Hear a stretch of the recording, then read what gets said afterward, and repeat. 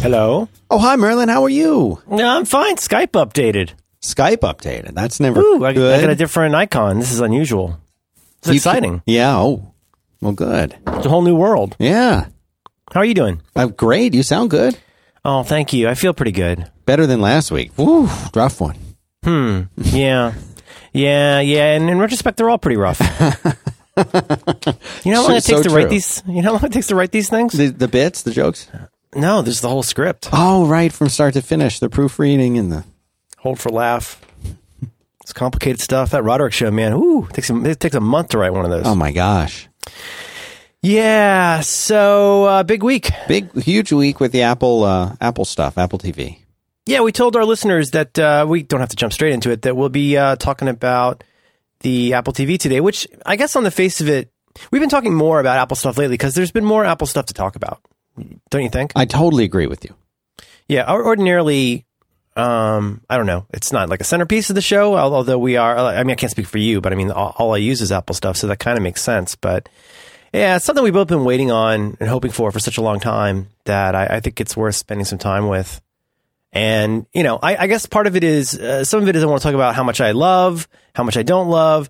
And I don't know if we can exactly give buying advice, but I think I think we're getting, I'm jumping ahead a little here, but I think we're getting to a point where there are so many options in set-top boxes and other just various ways of getting to your media stuff that it's worth being a little more particular and detailed about how this stuff works. I love it. I loved your idea to do this, and I'm totally on board with it. I think there are so many options out there right now as far as what you can get. Everything from sticking with what you have, which might be an Apple TV or an older Roku, to the really cool new Rokus that have come out, to going with something like a Chromecast or the new Apple TV. And a lot of people, I remember you and I both got our Apple TVs on, I guess they dropped Friday, right?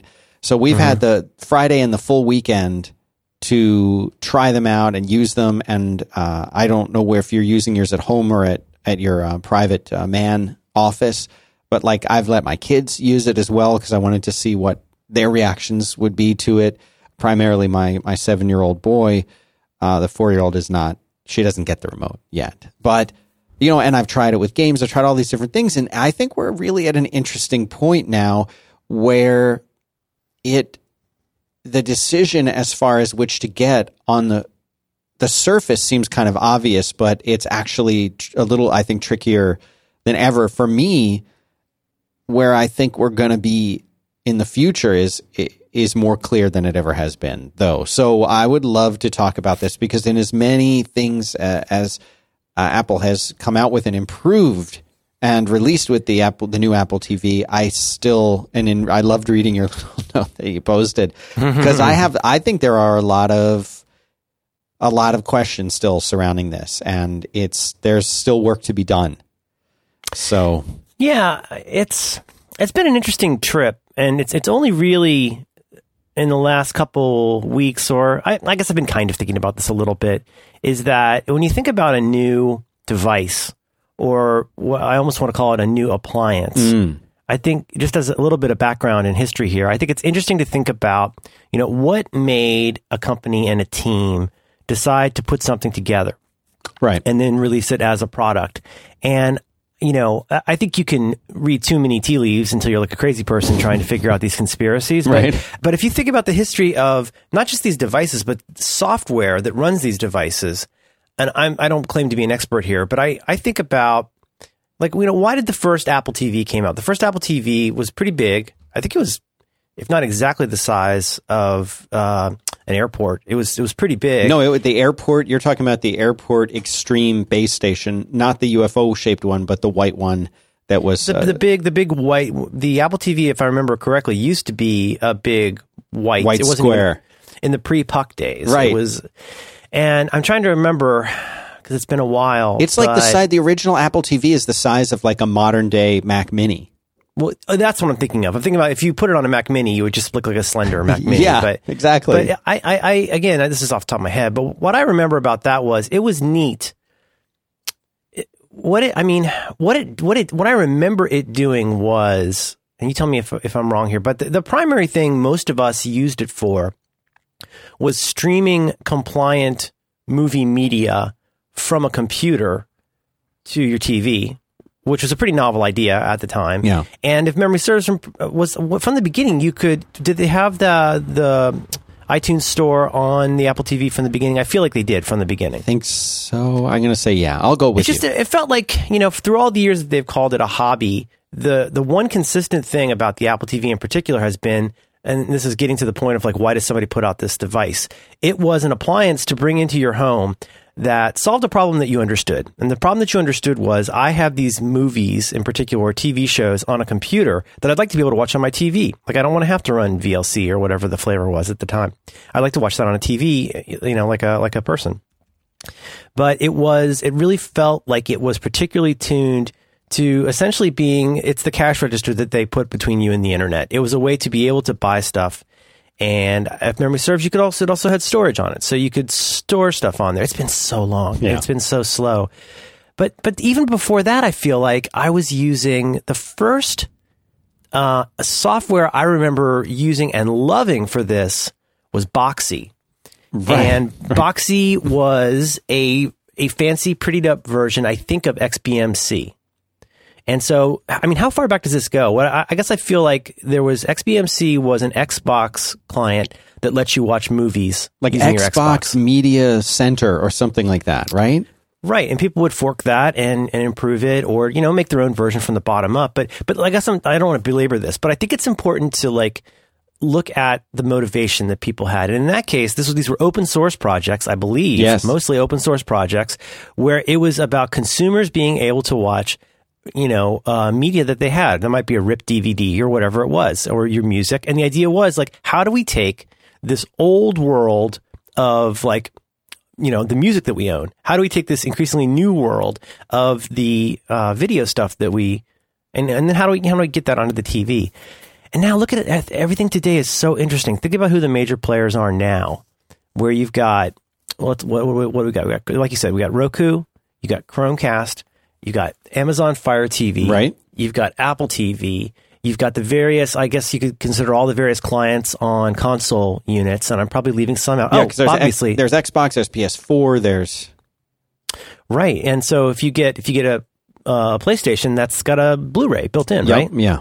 And then, of course, you got to think about stuff like the Comcast DVR product. You think about TiVo. Right. What is each one of those companies? What do they want you to be doing with that? And then how will they know it's been a big success? And there are still lots of people who have something like a Mac Mini sitting under their TV with the HDMI connected, where they're, maybe even have a Bluetooth keyboard and mouse, and they're using it like a computer, or they're running one of these homegrown XBMC type solutions and using that as their media center. That's less and less and less. That was the thing for a long time. That's what I did. Yeah. That's what I did for years. Me too. Every Friday night would find me on my hands and knees on the floor in front of the TV with a Bluetooth keyboard and my old Logitech mouse, just screaming obscenities at my underpowered Mac Mini that I think was running Boxee at the time. But if memory serves, you still had to, my life was encoding. That's all I did. All I did was re-encode. And over time, I mean, I think it does pay a little bit, again, not to dwell on this, but it does pay to talk a little bit about those days, because you talk about being a hobbyist. I mean, you had to get your media one way or another. And then once you had it, used to be it was AVIs that you would get. People would rip to AVIs, or AVIs were out there, which do not play friendly on Apple stuff. I mean, there's codecs that will let you do that, but to stream that to your Apple TV, or to use, you had to re-encode it or get a wrapper for it. There are all these apps out there, and then something would stop working, and you don't know why, and you'd have to go look at it. But it took a tremendous amount of effort. Why? Because I had the motivation to do that. Because I was the consumer that really wanted that experience. It got way better, I feel like, around the time. I feel like things got way better. Roku got really good fast. Boxee went away fast. I remember I had a breakfast one time with the Boxee guy. I was a huge advocate for Boxee. And they were really driving toward the end zone. And I think they end up thinking their plan was to be baked into smart TVs. Mm-hmm. They eventually had their own. I think they had their own set-top box at one point. I don't even know if Boxee is around anymore. I don't know anybody who talks about it anymore. But So why am I saying all this? Because I think in order to understand why these get made the way they get made, how they get marketed the way they get marketed, let's look at each of those players. Like, what, let's go through this. Like, what does Roku want? Roku in some ways strikes me as being very similar in some ways to TiVo, a company that I'm given to believe is struggling a little bit. I mean, TiVo is all the way like balls in on skip commercials, do this stuff. Like if you look at the features of the Bolt, like it has built in like commercial skipping. Do you know about this? Have you heard about this? I have not. I've heard a couple people talk about this. Apparently the Bolt, so you go and you sign up for this, whatever, $15 a month TiVo service, which if like John Siracusa, you signed up for, 50 years ago is a great deal. It's not maybe such a great deal today, $150 a year. It seems like a lot of dough to be able to run their hardware. What's it doing? It's pulling down a channel guide. Like what is it doing? But what a part of that service now is that apparently on a certain set of popular shows, somebody is watching that show as soon as it comes out and dropping flags and markers.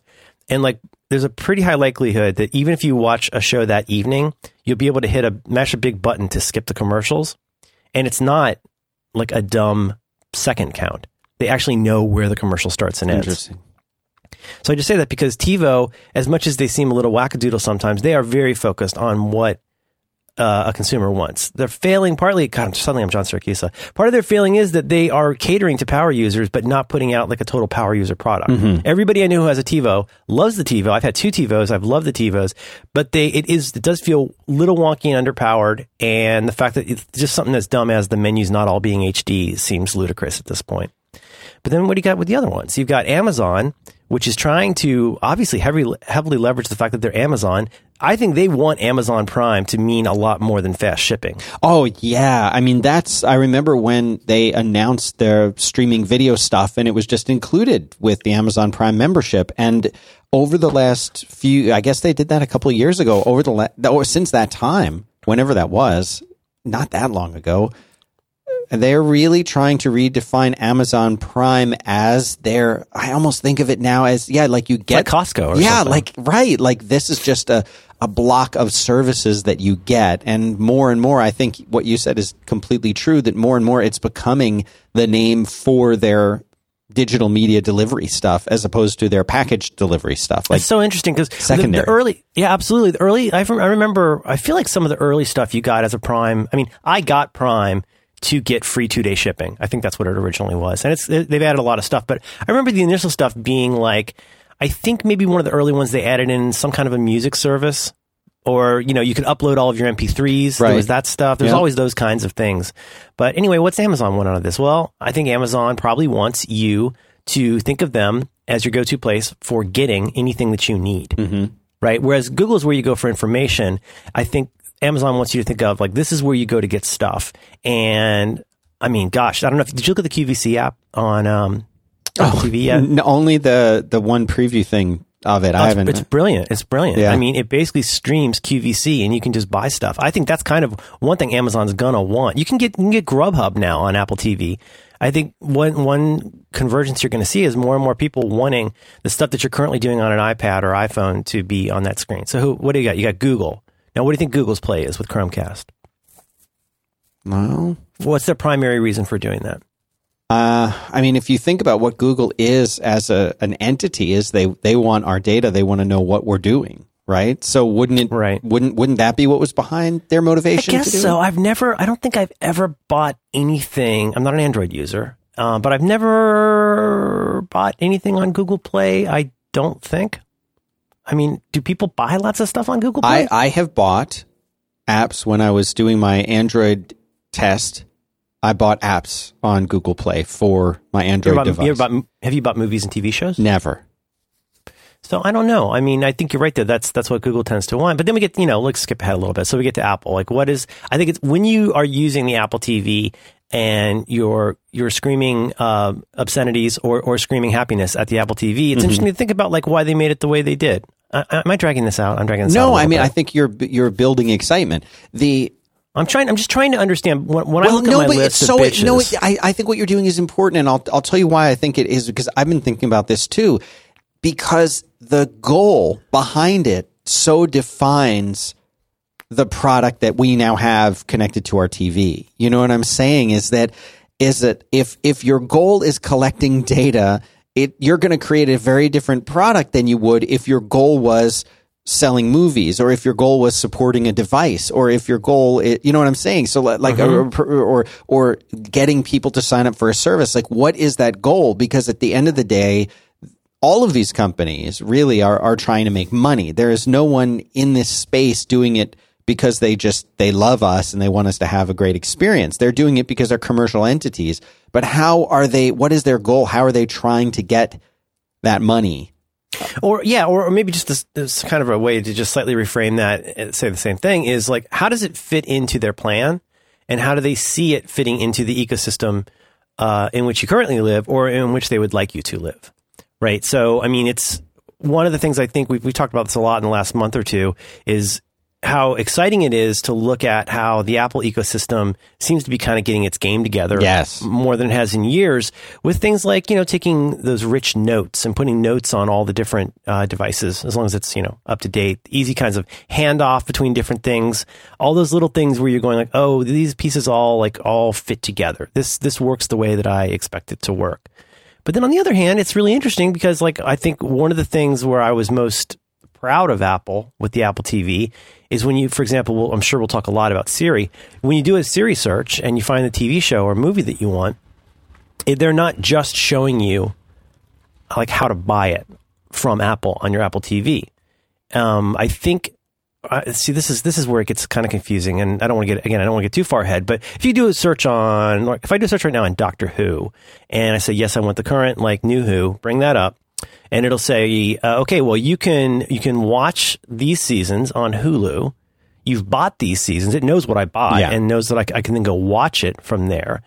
And so I think, but then you've also got what does Siri cover? Siri covers HBO, Showtime, Netflix, Apple bot stuff. It's not everything yet. Like Plex, for example, is not in Siri. But I thought that's one thing where I go, oh, Apple, they're not just about selling those things. It really is about improving the experience, the Steve Jobs vision of taking the dumpster fire of TV as it is, for most people, and making it something that's sensible to somebody who likes using Apple stuff. Well, so, I mean, go ahead. Well, no, I was just going to agree with you and say I think that of all of these, okay, so let me finish your point, because I have a bigger topic to interject that will lead to something we'll be talking about later. So I don't. Well, that's mostly. I found myself as I'm trying to have a little bit of presence of mind about when something doesn't work the way I expected. I'm trying to apply a little bit of Occam's razor to it and go well, why didn't that work that way? I mean, there are some things like the kind of C- integration of Apple Music where I go, I think that wasn't ready. Other people have said this. I'm not the first person to say this, but this is a siloed development with very resource constrained teams. I have a feeling Apple Music just wasn't ready yet to be part of Siri. It feels ludicrous that you could do so many other things with Siri, that you could, for example, find things on Netflix with Siri, but you can't find Apple Music with Siri. Right. How long is that going to be the redheaded stepchild? That kind of thing is weird.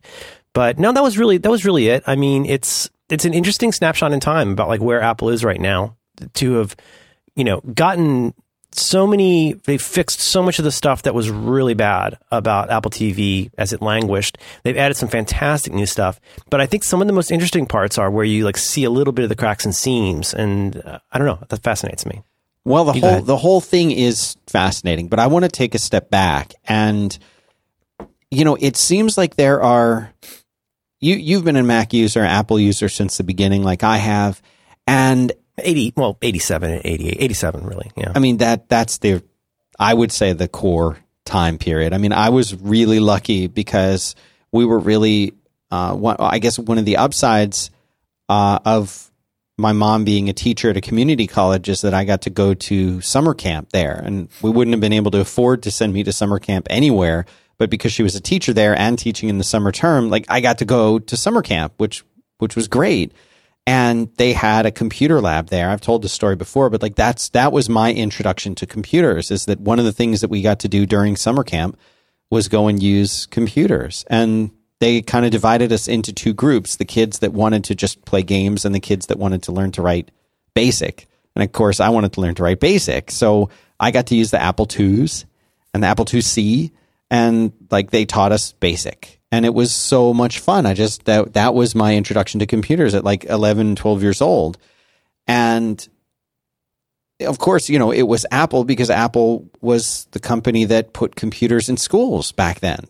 Those were the computers. I mean, we had some Commodore PETs also up on a different floor in a different area that I used to use when I was waiting to be picked up. But like, it was all Apple at that time. That's what you found in school. So I started using Apple. But, you know, I don't have any kind of notions that like when Apple does something good, I'm pleased because that means here's a good product that I'm going to be able to use. And I like that because Apple generally, you know, if they come out with something that's great, we've been talking about how much we love the iPad Air and how much we love our new 6S phones.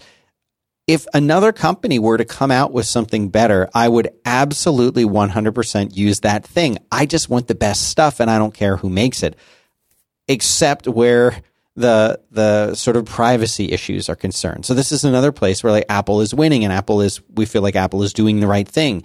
They're taking great care to protect our privacy. They're taking great care to make devices and systems that we want to use and that we like to use, and that so that, you know, but the one thing that makes me different from a lot of the other people that are sort of in our circle of friends, whether they're writers or podcasters or whoever, is that I think they take it personally when Apple has a success. They kind of are like, yeah, like somehow they were almost involved in that. And even in the periphery, because like they like Apple, like when your team wins, you know, like when the Eagles win a game, which is more and more rare these days.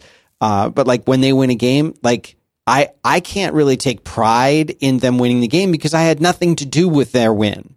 However, I was born and raised in Philly, so I like the Eagles. That's my attitude with Apple. I have nothing to do with Apple's success right now. I don't work there. I'm not creating their products. I'm not on their executive board, right? But you feel like when Apple gets something right, that like that's your team and you're rooting for your team to win. And so when Apple comes out with something that is successful, it makes me happy because like they're in line with a lot of the values that I have, especially the privacy thing, especially, you know, the usability thing, and the fewer devices that I have to. So that's a long way of saying the fewer ecosystems I need to be a member of, the better. The fewer different kinds of devices I have to have, the better. And I've spent time with Android, and I've spent time using, you know, Google Play, and I've spent time using these other systems and services and products that are out there. And the reason that I spent that money and spent that time was so that I would know, yes, Apple is actually the best. Because I don't just want to, Apple's the best. Why? Because they're the best. Well, why are they the best? Because they are. Have you used the other stuff? Don't need to. No, that's not, to me, that's the wrong attitude. I want to use everything else. I want to try it. And if I can come back from that experience and say, here's the things that are good in this other space, and I really want to see Apple innovate there, I won't have that knowledge unless I try the other things. I think you're the same way, especially in this particular area, right? Of like set-top boxes and trying the other, because we were just talking about Amazon Fire TV, and you try the other device, you try all these different things, right? I mean, is your motivation the same kind of space? Like you want to know what the best thing is, or? Yeah, I feel like in some ways I hear what you're saying, and it's definitely, you're describing an attitude that's a little bit different, I think, than a lot of our friends. I think it's kind of refreshing. I think I might be even more weird, which is that, you know, and I don't like to belabor this, but this is the reason I will always be one of Apple's most difficult customers, is because I have absolutely no intention of ever using other stuff, right, which makes me hell on wheels for Apple. So it isn't like I can sit there and be that guy who goes, oh, when the Nexus 35 comes out, it's going to really be an interesting time for inflection with the community. No, like I'm always going to use Apple stuff. Yeah. But, the problem is though, like I do have high expectations because, I don't, like you say, like we're not involved in Apple. Right. We don't have to do any of the actual work. All we have to do is show up with a credit card every couple of years and then have a big opinion. Like, and God knows there's enough of those. Yeah. But here's the other thing, though. It's, I think about, for example, like right now, one thing that makes a lot of us, not just podcast publishers, but podcast fans, a little itchy right now is the obvious desire by a lot of groups, teams, companies, publishers to try and lock down this medium, whether that's through the way that ads are handled, whether that's through the way various kinds of distribution is done, whether it's a technological platform lock-in, whether it's something like Google, who wants you to sign up for their giant Big 10 as long as, oh, by the way, we're going to put ads after your podcast. There's all this kind of stuff where we go, oh, no, like, let's not ruin this. Like, the thing we like about podcasts is that it's an RSS feed. That's really it. It's so simple. It's plain. It's simple. It's understandable. And what that means is that, you know, only a loser is going to go really screw up podcasts. The rest of us get to use any app we want on any platform. Right. As long as it can turn an RSS feed into audio in my ears, anybody can do that.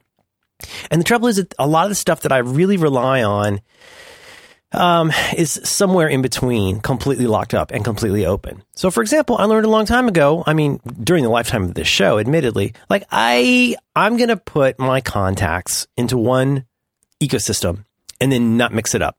I used to use apps that would like try to like sync between Google, and eventually I was like, no. I use Google. I use Google for calendar events and mail. I use Apple for contacts. I just over time, and it's not even, to me, yeah, maybe it's the best. I don't know. I don't think of it that way. It was more like, this is the one that didn't break. And so this is the one I'm going to keep using. So, you know, as long as that stuff doesn't get screwed up by these various kinds of platforms and lock-in, but just back to the sort of nominal topic today, to me, the Amazon Fire TV was not an experiment. The Amazon Fire TV is what I use. Right. Like, it has been so far superior to Apple TV, and it is still way faster. I hate to say it. There's so many things that are way faster on the Fire TV than the Apple TV, even now. It's crazy. But no, I mean, but the thing was, and as we've said in previous episodes, that puts me in a funny position now because I would love Apple TV to be what I use. There was no way to get Plex on there. There was no way to get, you know, lots of stuff on there. You couldn't get Amazon Prime. Not a huge deal for me. But what I arrived at out of just reality was that Amazon Fire TV is what I used on my TV for everything except the now, I think, 163 movies that I've bought from Apple and the various TV shows, right? And to stream music. But basically, a funny inversion happened where that became the primary device and Apple became the exception. Apple is like, oh, I guess if we want to go watch 28 Days Later that we bought, we have to go over the Apple TV. So I think something you and I talked about is it would be great if just on merit, Apple TV went back to being the one that was the primary device. Yes. But I mean, again, what's your biggest limitation is your number of HDMI ports at this point. If it's all just syncing media, and again, that's the beauty of Plex. Plex is a little smart robot that like keeps track of all your stuff, and you can watch it wherever you can watch Plex. That's why we've all been championing at the bit. So yeah, I guess I want it to be the best, but I mean, my needs are even more simple than that. I just want the one that's the least broken. And sometimes, you know, it's considered somewhat objectionable by some people to go like, oh, you know, gosh, why would you be using this Amazon product? They're Apple's competitor. It's like, well, that's kind of an odd way to think about life. Like, what are you, Wall Street Journal? Like, relax. Use the one that works for you. So that was the coming into it. I you know, you should speak for yourself, but my feeling has been like, oh my gosh, please, Apple TV, come out with something that's more powerful, that will do a little bit more stuff. It'd be nice if it had zazzy bits, but you know, my biggest bitches were about performance. Honestly, it was just that it was way underpowered. It would crash a lot. It would, you know, it would not wake sometimes. There were all kinds of just basic functionality stuff where everybody else had caught up to being usable, and the Apple TV was still this disused hobby in the corner. So to me, that's the context for coming up to where we are now. How about you? Well, I mean, I think you've really nailed it, because that's at the core is just and I like what you said, and the chat room is echoing it as well, as like the one that's the least broken. And we have this concept that very much in the same way that there is a podcast that's just out there and it's an RSS feed, and we can use whatever we like, whatever client we want to pull that data down. We can listen to our shows on whatever platform or device or software we want. That's what we like about it. I feel like that's what we really want with our Apple TV or our device or our smart TV or whatever it is. I mean, I was seeing a few people tweeting yesterday that they were saying that they prefer the Netflix that's built into their TV than they do to the Netflix app that's in the new Apple TV. I've heard so many people say that. I have none of that configured. Neither on my do TV. I wrote it all off. I have dedicated buttons. There's dedicated freaking buttons for those on my Vizio, and I have never configured any of them because I despise doing anything with the TV's interface. Me but too. I've heard, you're right. Between TiVo and smart TVs, I've heard a lot of people. But again, this is, part of this whole thing of like, it didn't occur to me really until the last month, because I haven't had cable. I haven't really relied on cable in years, as how many people now think of cable not just as the dumb pipe, but also as the DVR, like how important that is for people like Jim Dalrymple. Like he's very into watching stuff that he's DVR'd on his Comcast. Right. And I forget about that. I forget that it isn't just a dumb pipe anymore. It isn't just a matter of watch it live or TiVo. There's the in-between part. But again, now Comcast, what's Comcast? Comcast has their own reasons for doing this stuff. I'm sure they have very sophisticated relationships with those content providers about a la Hulu, like how long something will be there and, under what conditions and stuff like that. So yeah, no, it is interesting. It's just, part of it is what you get used to, like what's easy, what requires the least remotes. It's easy to overthink this stuff, but again, to go back to Chairman Siracusa, to paraphrase him, the test for a set-top device is like, how long does it take to go from this thing isn't on to I'm watching what I want to see? Yeah. I mean, you can really overcomplicate a lot of this, but almost everything that's on that device should be, in my mind, primarily working in the service of, if there's something I want to watch, how do I get from here to there? And then how do I interact with that in a sensible way? And TiVo, has been pretty good about that. Apple TV, not always so great about that, So that's how we kind of got to here. Well, I think Apple has made a lot of improvements. And, it's interesting because this is very much the new Apple TV, where we haven't seen a new Apple TV or Apple TV interface of any kind for a very long time. I mean, little iterations here and there. We've seen new channels, but it's been I don't know how many years.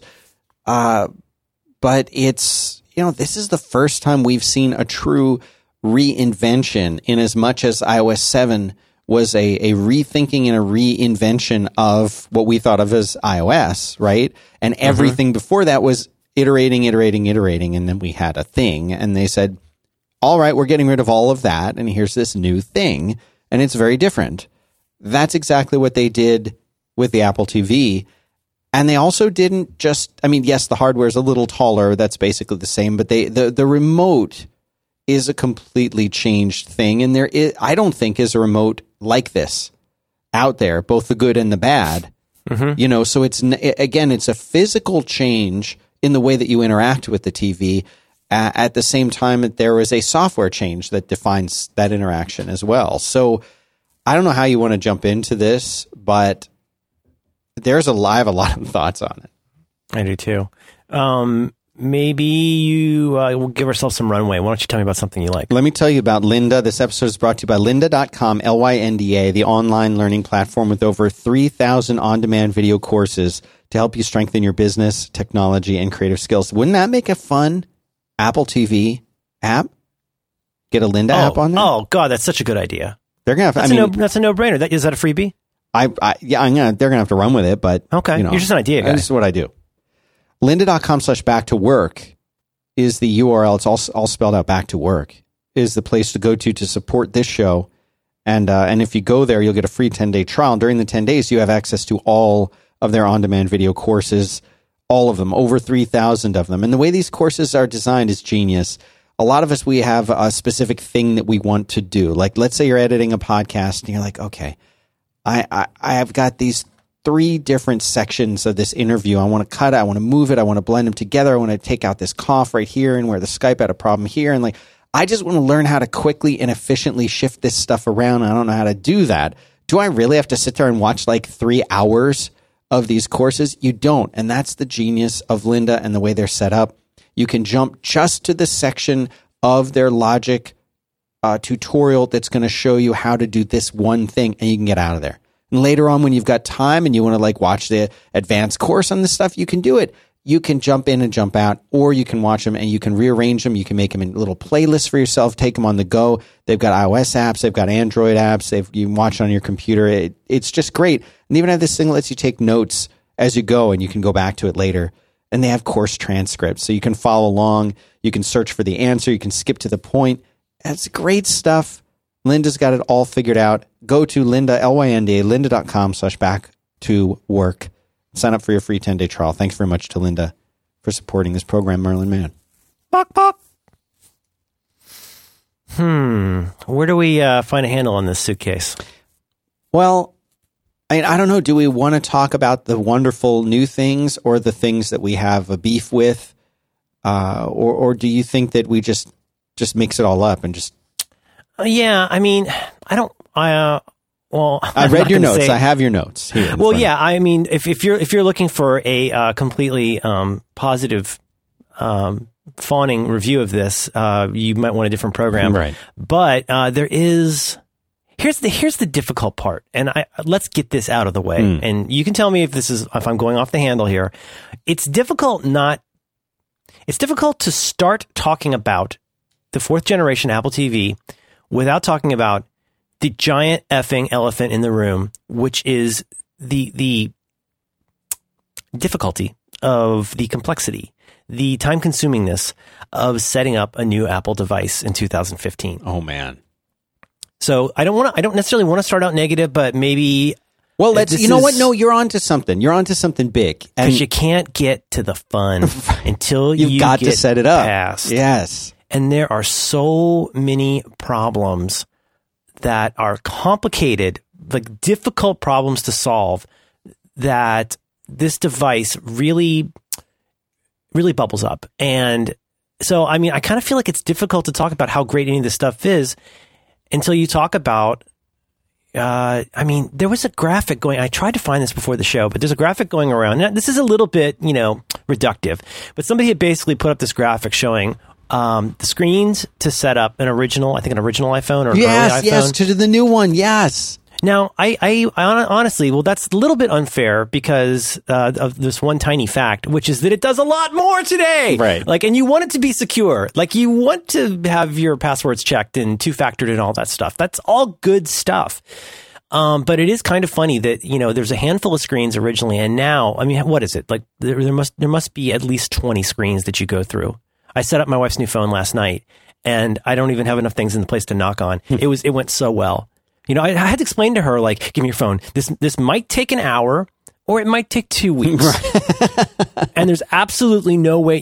People laugh, but I'm telling you, if you've ever had a restore go wrong, you forgot to tick off encrypted backup. Oh, guess what? It's in the cloud, but you're not sure. You might be getting icons kind of showing up on your device for 2 days to 2 weeks, and they're still kind of showing up kind of maybe. I still have an icon. I can't tell what it is. I've got an icon that's got the little pattern. It says waiting right on the second page of my iPad. It's been there for weeks. I can't even tell what it is. That just happens because that's life. But it could not have been any smoother. It was almost like I didn't recognize what was happening. I did a backup. It did not prompt me with all the stuff that couldn't be backed up. Everything backed up fine to the computer. It was encrypted. Everything went great. And I was like, wait, that only took like 45 minutes. We're only like halfway into Book of Life, and this thing's already backed up. I thought something must be wrong because I'm so used to tearing my hair out. I know. And then the restore went fine. It activated fine. And pretty soon she's doing Siri and fingerprint setup. And the whole thing took a little over an hour. So that happens. But like that doesn't happen as much as it used to. We talked about this setting up our new successes. Like what you go through with it like rejecting what you think is the iCloud password for this thing when then you get an interstitial pop up for a different iCloud account. And maybe this is another show, but I think if I wouldn't have said this 2 months ago as strongly, but like, I don't know how you do this. I know this is a difficult problem. I was involved tertiarily in a single sign-on project for the internet for a large bank. And it seems so simple. It seems like, well, you just go and create a page with 2 fields on it. It's like, no. Single sign-on is so much more complicated than most people understand. We've talked about this a little bit, but it's one of those classic, web design problems where you go to the user, for that to seem easy. Think about Google. When you first saw Google, for Google to have the temerity to put up a website with 1 field and a button, or 2 fields, I guess, I feel lucky or whatever. Do you know how much engineering went into getting that down to 1 field? The fewer fields and entries you want, the more engineering behind the scenes that it takes. Because there's all these different requirements, all these different silos. It's incredibly difficult. But all I'm saying is, like, I was pretty frustrated by Friday afternoon. So should we talk a little bit about setup? Yeah, I mean, part of it is insanely great in the old school Apple way, and part of it is, are you kidding me? You know, should we start with the insanely great part? Well, the insanely great part, I have, for whatever reason, never done the little thing where it says if you've already got an iPhone, you can set up this Apple TV with your iPhone. I think that's new. I had never done it. I'd never seen it. I loved it. I thought that was amazing. And I'm like, this is why we like Apple. This is Apple. I think arguably Apple at its best. Yes. So you get this beautiful box that arrives. You take it out. You plug it in. In my case, I was feeling so lazy. I didn't even check the voltages and everything. I unplugged my old Apple TV, successfully plugged in my new You did not use the same cable. I use the same everything. No, you did not. I want this thing. I want it so much. And then how does it appear? It appears on your TV screen, right? That's right. It says, if you want to set this device, I whipped through this thing so fast you can't even believe it. But it was like, you can set this up, bring your, high thee near, like come up to the Apple TV, get nearby with your phone, and it basically throws that login to your phone. Oh, but by the way, if you've got a really long password you probably don't have in the clipboard, you'll have to do it a couple times, but it's pretty great. You don't have to do the setup with Wi-Fi, mine's wired, but still, you don't have to do any of that stuff. That part I thought was pretty incredible. So you basically get your phone nearby, and I guess Bluetooth, with Bluetooth on, it knows, I don't know how it does it, but it knows that's your phone there. Everything's okie dokie. It says put your phone near the Apple TV. Apple so TV. You put it near the Apple TV, and I guess that's how it knows which phone to pull the stuff from. But what I thought was really neat, and I will say, I got this delivered to my my private man office, and took it home, and because this information about Wi-Fi networks was stored on my phone, it knew my home network also. Even though I did not have to go about setting it up at home. Oh, again. really? Right. I had it here at the work office, the work network. Okay. And brought it home and plugged it in. It was just there. So I don't know if that was a. Well, here's an interesting thing to think about, and is I wonder if you could bring essentially any iOS device, compliant iOS device with Bluetooth, near it, because it's really all about entering your credentials on an Apple phone. Right. So unless somebody had your credentials, I mean, it seems like it could work with any iOS device, even if it's not yours, yeah, right? Sure. All it's doing is throwing and saying, okay, here's your chance. You can enter this in. You don't have to use the dingus. You can use your phone and type like a gentleman. But then once you do that, it does a little handshakey thing. It knows everything's copacetic.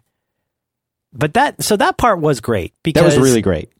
Again, the more complexity you add to these things, the more little silos there are. And I thought two of the parts of setup that I cannot speak to strongly enough were the setup. One setup you realized was cool, and one setup you may not even have realized is cool. The first one, they got that right. Yeah, that was awesome. I mean, and I did have to do it twice because I wanted to go to 1Password, get my password. I don't want to type that in. It's, not an easy password. And so that worked. But you know what else? The remote setup. I wonder how many people realize how bananas it is. Like, what happened to have their remote be able to control their TV without them having to enter codes and stuff like that? Now, is there a power? Do you know what I'm talking about? No, I totally do. Is there a power with the TV? Like, can you turn the TV itself on and off with the? What do you have to do to make that magic happen? Well, forgive me because I don't know if I'll get this exactly right. My understanding is that there's something called, I think it's called HDMI CEC. CEC is this kind of, it's a pretty wacky old school way of controlling devices. That's basically, it's somewhere between semaphore and sonar. Like, it's not super intelligent. So if you've ever had those situations where your remote, it seems to be working, and then it's confused about whether it's turning the TV on or off. Right. Or like it's perma off. Like, that's sometimes wonky CEC. Don't get Syracuse started on this. But I think what happens is with HDMI CEC, I think what happens is essentially it's able to blast like a whole bunch of signals through HDMI. And without you having to, like, if you ever had to configure like a Harmony remote, you know how frustrating it can be to sit there, and you might have gotten the model that's almost yours, but not quite. So not everything on it works. I think what happens is it does this blast of like, is it this? Is it this? Is it this? And without you having to do anything, in my case, I'll speak for myself.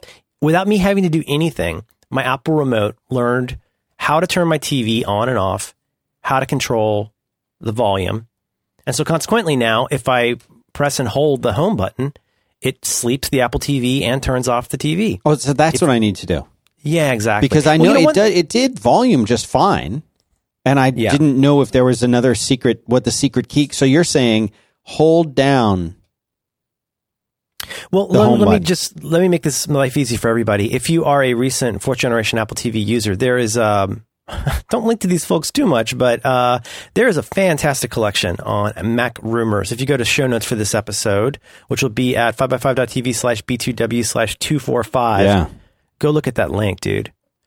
And I wish this existed for every device. I would love to have a list like this for Siri on the phone.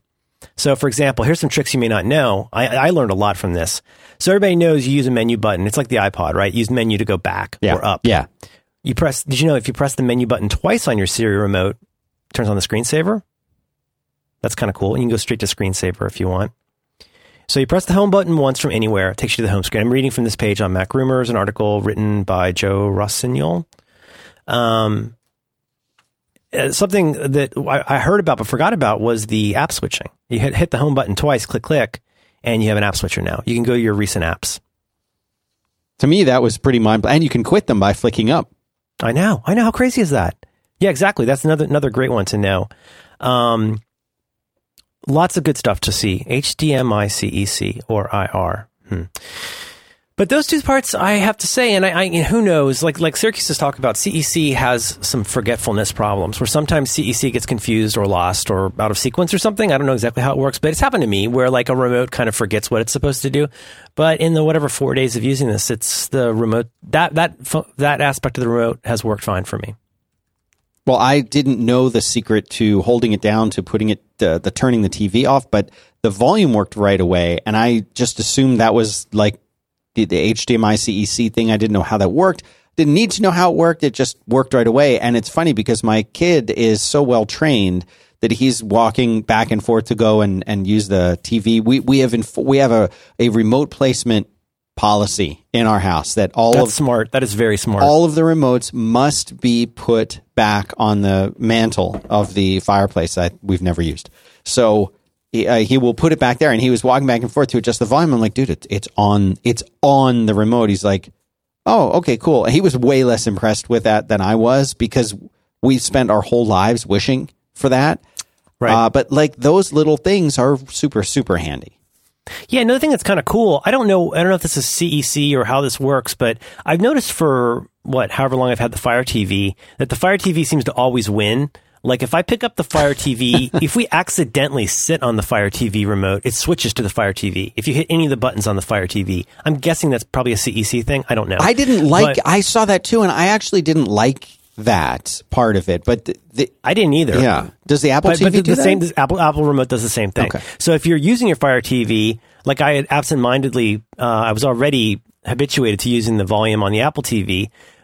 So with the Fire TV on as the input, I used the volume on the Apple TV, the Siri remote, and it switched it over to Apple TV.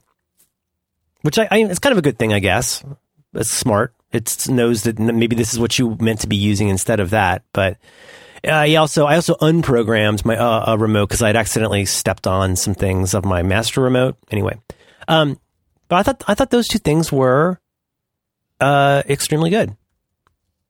No, excellent. I mean, no complaints so far. We're in good shape. This is where it gets ugly. Yeah, and so funny because like last Wednesday, I recorded the Dalrymple Report with our friend Jim, and I was being real sage, Dan. As you know, I'm a very smart guy. I like to help people. I was like, hey, we're all really excited. Apple TV is coming. So here's my 2 tips for my 1.5 tips for you. It is no fun to enter anything above a C- password using an Apple remote. So here's the smart guy thing to do. Be ready. Did you guys know you can use the remote app on your iPhone to control your Apple TV and type? So make sure you got that. Failing at that, you can always have a Bluetooth keyboard nearby. I think a lot of people still never knew that you can use a Bluetooth keyboard on an Apple TV 3rd generation and earlier. The 2 things I would list as things that make the Apple TV great, You have you have any Bluetooth keyboard that you want, and you also have this really awesome remote app ready to go at any time on any iOS device that you have, even an iPod Touch, anything ready to go. If you're like me, you have a Logitech Bluetooth Easy Switch keyboard, the K810 or the K811. That thing can control 3 different Bluetooth devices. You grab that thing, hit F3, boom, you're typing right on your Apple TV. Screw entering in passwords with that ridiculous remote. You get a keyboard. You're a power user. You're not an animal. No. And but the remote app, it's funny because I get the feeling that like even amongst geeks, there are some people who don't know what all you can do with the remote app. Right. And so first of all, once you've, configured it and, paired it with your, let's be clear, 3rd generation and earlier Apple TVs, not the current one, the remote app enables you to it had a swipe interface on there. It has obviously as a keyboard, you get a little boop, a little, taptic thing or whatever, a little blip, and it says, okay, start typing, Johnny. You got a field here. But you can also control iTunes with it. I think a lot of folks may not know that. If you have that on, home sharing on, you can control the music on your computer through remote. It's really cool. It's been a fantastic app, and it's one of those things where we'll get to the nut of this actual problem in a second. But that's always been great. But guess what? I don't know. I probably wasted 15 minutes trying to figure out, because I had heard Jim had told me that actually Bluetooth keyboard no longer supported on Apple TV. Now, why do you think that is? He told me that last week. Yeah, I didn't know that, and I'm sitting here trying to pair an Apple. Why would that be? I don't know. I kept trying to pair I had an Apple keyboard. I had this Logitech keyboard, which literally pairs with everything. It'll pair with anything I've ever tried to pair it to that understands the concept of a keyboard. And I thought I was doing something wrong, and I'm like, wow. I Googled it. And I'm seeing like now it doesn't. I'm like, well, of course it supports it, because like all of the Apple TVs forever have supported it, and this is what makes Apple TV great. It's in KBase articles. Right. It says that starting with So I mean, Occam's razor. This is a rethinking and this is. I don't think they just cloned the old repo and like made a couple changes. I think this is a new OS, right? It's a from the bottom up OS, and maybe that's just something they decided not to put in for some reason. Whatever. So no Bluetooth keyboard. That, okay, fine. That's a weird kind of edge case kind of thing, I guess. But guess what? Remote doesn't work anymore. You can't use remote with your Apple TV. Right. And so that was a huge thing. I was really expecting to see an update to the remote app that Friday. Well, and you just think ecosystem. I mean, secondary, tertiary. There's so many different things we want to be able to do with all of our different parts, and remote makes that easy, and isn't life great? But I don't know if I read where I read this officially, but I sat there with the remote app, and I'm going, okay, am I being an ignoramus? Like, am I just forgetting how to do this? So I'm going to settings, tick, tick, tick, tick, tick. I'm flipping around trying to find where to pair it up. You can't. So that means that, guess what? Anything now where you have to enter your password in, and guess what? There's several things where you're going to have to enter a password in. You're going to have to do with the dingus using the new keyboard. How many? And here's the thing. This is where we get to the nut of this. I don't want to be a dick about this, but if you don't find it difficult to set up an Apple TV using a remote, your passwords suck ass. It's ridiculous. Yes. I think my concern here is that anybody who says, I never had a problem with it, I'm like, really?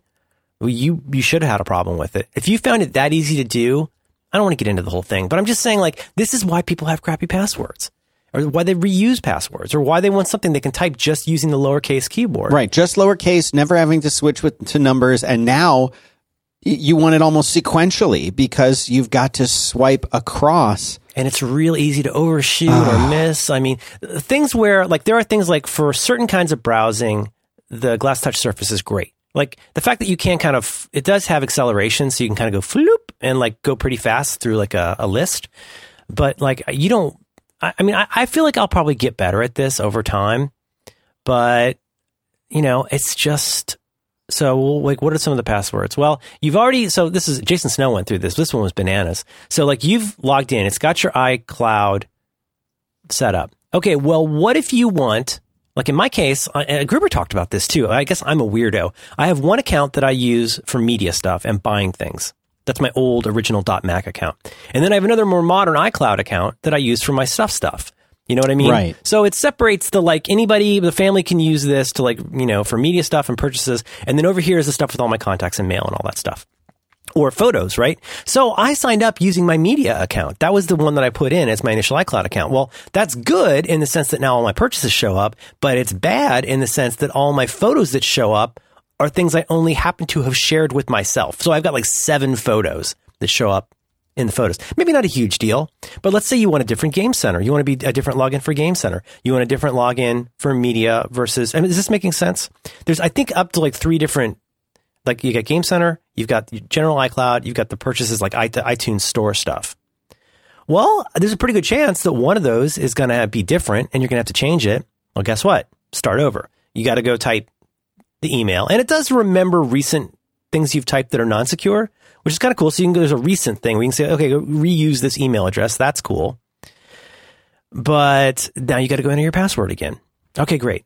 So now I've entered my password at least twice. That's great. Now, did you get this? The first time you go to download something from the App Store, are you there? Yeah. It prompts you for your password again. No, I totally saw that. Okay, so that counts. You get this really weird mystery meat pop-up that a lot of people are freaking out about, which is even when you get something free, you remember fairly recently on iOS, they changed it from buy to get. So if it's a free download, right, it just says get. It says get.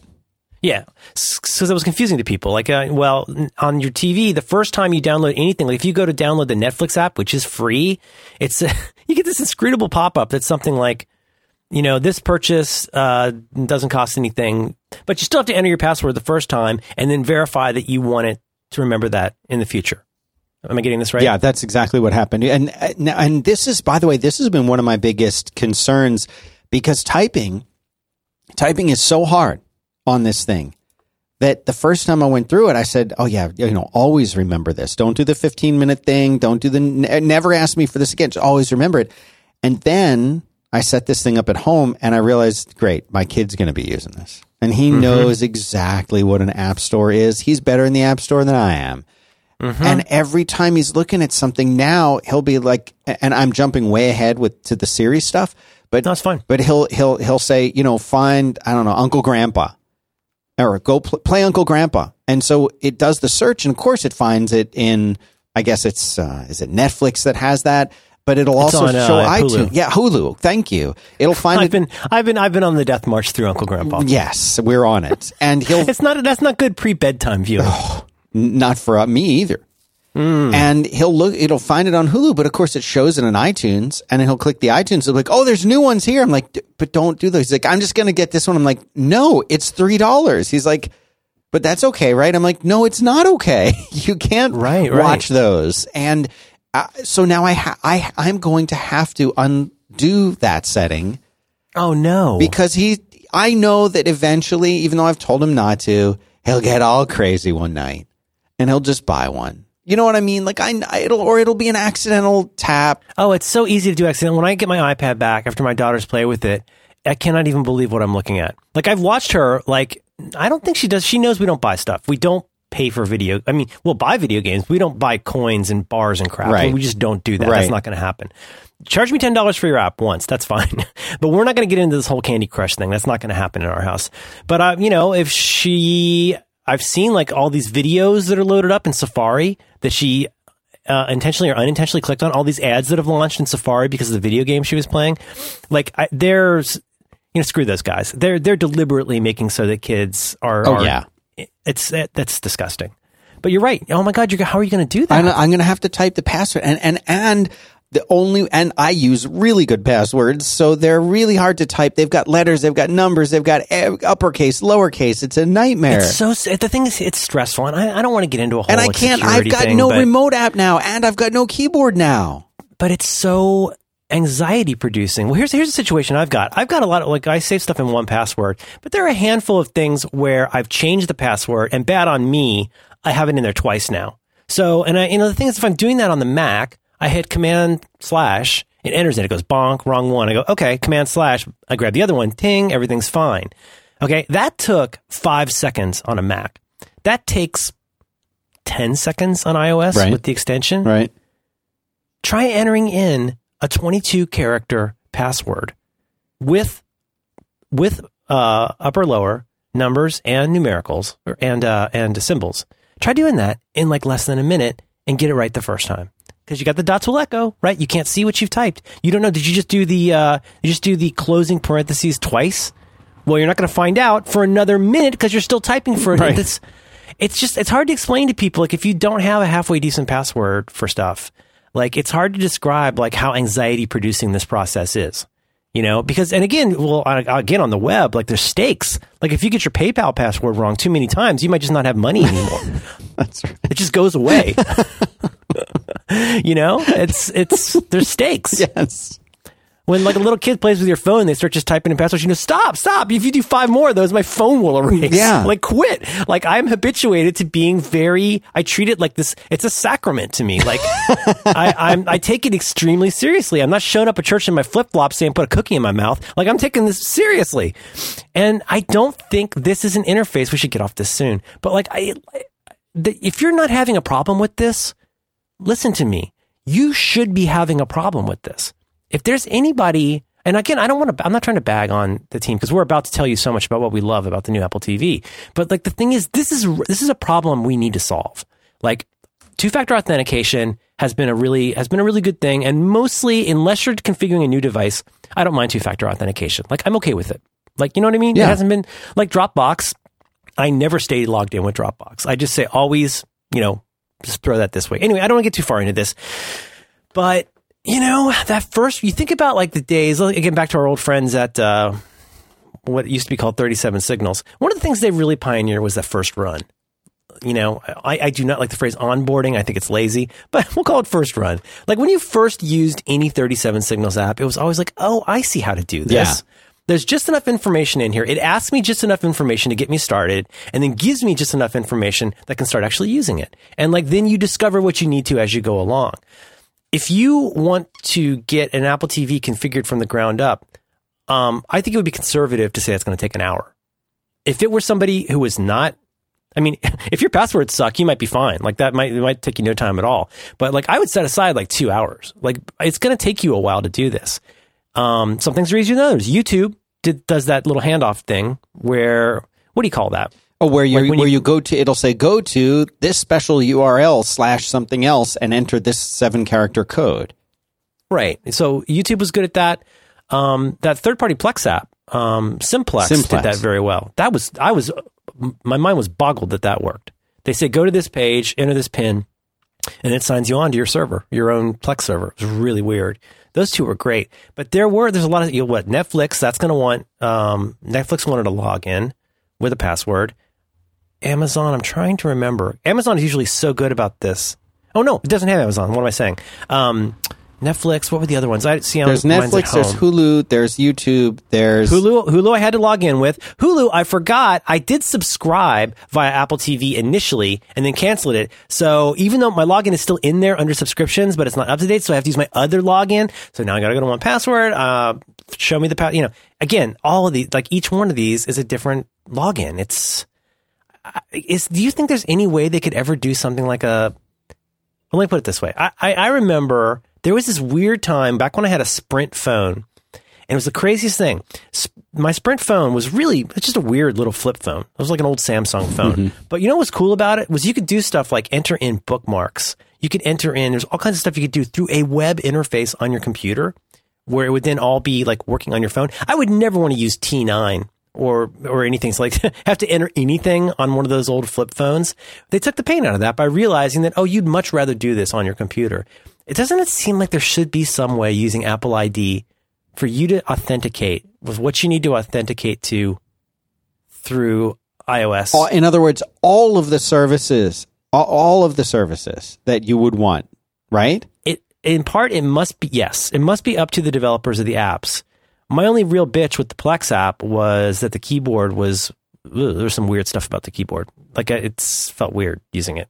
It didn't have, like, I like it when they do things like give you the .com, .net, yeah. Like, those kinds of things. It didn't have a recent in it because I guess is recent common to the last app you used, but I had to do everything from the ground up on the Plex app. That's my only real bitch about that.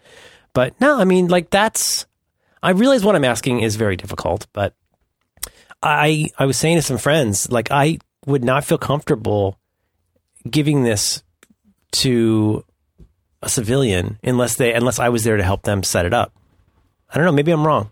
I just think if you're really going to go set up a bunch of these apps and really use this stuff and really have a decent, just basic level of security to what you're doing, it's either going to be difficult or you're doing it wrong. I remember seeing the handoff thing for the first time when I was setting up a Roku a couple of years ago. And I was super impressed with that I could sit there and yes, I needed another device and the other device really needed to be a computer so it wouldn't keep redirecting me to the mobile experience. But like I had a computer there and I said, okay, I've got to go set up these different apps that we use on the Roku. And each one of them presented me with that handoff. Here's the URL. And Showtime was the other one that I did this with on the Apple TV, where they give you a URL. You go to showtimeanywhere.com/activate and you type in the code and there you're set up. So that kind of thing I thought was really, that's okay. Like I don't mind doing that. Anything that makes it so I don't have to type on these strange keyboards.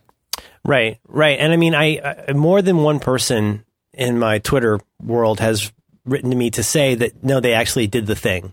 They did the thing where they went and they changed their password to something brain-numbingly stupid just so they would be able to log in. Mm-hmm. And it's like, oh my God, talk about an anti-pattern. I know. Guys, that is not the direction we want to be walking.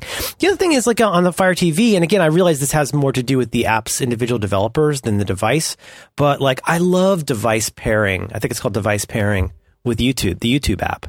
So, I mean, AirPlay is not available everywhere. And also, I think AirPlay has its limitations. For example, like I'll be on my iPad watching a video, and I forgive me if everybody already knows this, but at least on the Amazon Fire TV's YouTube app, you can pair your devices such that it says, okay, pair this device. And then the page on Amazon Fire TV says, okay, go to youtube.com/pair and enter in this 6-digit code. And you name it. And now your iPad can throw videos to a queue. You can throw that video straight to the Amazon Fire TV. Have you done this? I've not. I know people do it, and I feel like I'm the only person that does not do this. No, I don't know. Maybe it's, when I discovered this though, it's great. And here's why. Because once you've thrown it to the TV, you can do anything else with your device that you want, right? You don't have to leave it up and running like you would if it was like, like running a YouTube right. It's like thing with AirPlay. It's like a redirect. It's throwing. When I say throwing it, I mean it's not tethered. I think it's just throwing a URL to the device and saying, okay, now go play this app or go play this video. I'm going to go do other stuff. And it's got a queue. So if you and your kid are watching, like, oh, let's watch Beatles videos or whatever, you can just throw those into a queue and it'll just play all of them on the TV. That's amazing and easy to do. And I don't think it's in the current YouTube app on Apple TV. I just feel like this is something that, and if the keyboard was better, I don't think we'd be complaining so much. It's a combination, and this is for the benefit of the people who haven't gotten one of these Apple TVs yet or haven't used the remote, that the remote, and I understand that you can adjust the sensitivity of the trackpad. Right. And I have tried it a few different ways. I think it's still on medium. But it's very easy to overshoot the letters. It's very easy to pick the wrong letter. It's very easy to go past the show that you want. And the idea of using a keyboard and having the letters A through Z all be in a row. So for people who haven't seen this or haven't seen the screenshots, go look at them. The alphabet is from A to Z, left to right. Instead of being in a keyboard pattern. And it doesn't wrap around. It does not wrap around. So if a lot of Amazon Fire TV interfaces will wrap around, which is an incredible time saver. You know what I mean by wrap around? Like asteroids. Like if you could fly all the way to the right and flick right, the cursor reappears on the left. Yes. Asteroids. Remember asteroids? Yes, no, I do. It's a perfect way to do it. You go out off one edge of the screen, you come back on the other edge of the screen. So what? This doesn't do that. So if your password is like Apple, you have to go from A and then swipe to P and then swipe to L and then go all the way back. So it's incredibly time consuming. I don't know why they did that, and I can't understand why they did it except to say, you can swipe, and when you swipe, it keeps going, and it's really easy and fast to get from what that like they're trying to teach us something. Apple Right. is. Well, I mean, everybody knows their ABCs. If you're a big enough human to use this, you know your ABCs. That makes sense. One thing we also must mention, I think this is standard on every. I don't know if it's a standard, but you've got to learn this if you haven't. I didn't learn this until I'd already entered in a lot of passwords. If you long press, like first of all, always start out in lowercase. Yes. So you'll get like basically 3 keyboards, and this is another one of these janky things that's been around forever on these boxes. You'll have lowercase, uppercase, and special symbols. Start out in lowercase, and I know you know this probably, but if you're on like a lowercase T, do a long press, and you get 2 buttons now. One is, do you want this to be an uppercase T? And the other is the delete button. Right. The back delete button. Oh my gosh, really use this. This will save you so much time. Because if You're you still don't, gonna have to, it's so tedious. Even with that, it's still tedious. I use a lot of dashes in passwords, Yeah. and I always have to the dashes. Actually, the dash I think is at the bottom, but like parentheses, any of those you got to go to special characters. If you want to Octothorpe, you got to go to the special characters. Anyway, we shouldn't dwell on this for too long, but it's Why though? Why can't we pair a Bluetooth keyboard? There's a reason. They made a decision not to. Why did they do that? This is a decision because you can pair the remote is Bluetooth. You can pair other Bluetooth remotes. You can do all this other stuff. Why do you think Apple made a conscious decision not to support keyboards? It is supported in other Apple TVs. They're all about the Bluetooth keyboard. Why? Every reason I can think of doesn't make. I mean, I'm trying to I'm trying to get out of this attitude of just going like Apple is this or Apple is that. Well, Apple is hundreds or thousands of incredibly smart people working as hard as they can. Yeah. So I'm done trying to just say everything's good or bad because it's Apple, yes or no. No, there must be a reason, and only reason I could think of is here's the reasons I can think of. Security. Is there something about supporting these other kinds of Bluetooth devices that's insecure for some reason? Like, could somebody hijack it? If you're typing your password, that they could. I guess. I don't know. But how is that any different from the Bluetooth keyboard connected to my iMac? I don't have an answer. I'm trying to come up. There must be a reason. Another reason is it just didn't get added in, or it didn't get added in time. The other one, from an Apple branding standpoint, is they really want you to learn to use this remote. But I mean, again, the person who makes a decision about whether or not this chunk of code that lets you support Bluetooth keyboards go in, I bet that's a really different person from the people who are over here designing how the remote works. These are different people. And like the fact that we so often feel like one person designed this, one brilliant person designed this device. The design and implementation of this is incredibly complicated. Yeah. It's amazing that any of it works at all. We've gotten spoiled from the iPhone. You know, we should move on at some point soon. But I would say this is something I would love to see improve, not just for user experience, because the way the lowest common denominator works is that people will do what they need to do to cheat at this, which is change it to a crappy password. The thing is, that password, that your Apple ID, like think about everything that's attached to that Apple ID, you know? There's a lot to that. I'm not saying it would be the end of the world, but like it would be really nice to have a good password on that. This does not encourage that. At some point in a future show, I would like to learn about your different iCloud passwords or iTunes passwords and how you've sort of decoupled all of that. I think that's not for this episode unless you disagree. I'm trying to remember why I did that. Because you're smart, because they're really smart. Well, but here's another one is there a way to have, I think there's a way, I think Serenity wrote something about this. I think there is a way to have more than one Apple ID on your Apple TV and switch. I think you have to re-enter the password when you do it. But like, I don't think there's an easy way to do like multiplayer Game Center. Is that even possible right now? I don't think so. It's not really designed for that. Anyway, let's get past all this Karma Sucks stuff and talk about some of the other. Is that okay? Yeah. Any final words on the setup of this? Nope. I'm trying to think of, is there any hassle that we can save people? I guess the obvious ones are, be ready. Like, it may not be as bad for you, listener, but like, be ready, have your passwords ready. You're going to get faster with the keyboard over time. I guess one option is to not set up every single app you want at the beginning, but that's kind of what you want to do. Like you want to really open this thing up on the road, you know, but that takes an hour, you know? So I don't know. I guess I want to acknowledge, I don't want to just bitch about this. It's really more that like people will find a way to make this less difficult. It's just that it's not a direction we want to be going right now. Do you want? Should we get into some of the wonderfulness and some of the weirdness and some of the Apple TV-ness? Yeah, I would love that. Would you like to tell me about one more thing that you like? My last thing to tell you about is Casper. Casper.com, an online retailer of premium mattresses for a fraction of the price. And you know what? Merlin has, I think, 5 mattresses now. Yeah, well, every princess needs 5. Everyone. And I have one of these Casper mattresses here in the, they sent it to us to try out. And so I have it, and it's in the recording. I've been trying mine out. I'm doing air quotes here for like 16 months now. They're pretty awesome. And I brought my boy into the studio, I guess a few weeks ago, and he saw the mattress. And of course, he does what all kids can and should do. And he ran and jumped in the air and landed on the mattress and was rolling around on it and just said, "Dad, let's take this one home. This is so much better than the bed that I have at home." And we spent a small fortune on his bed.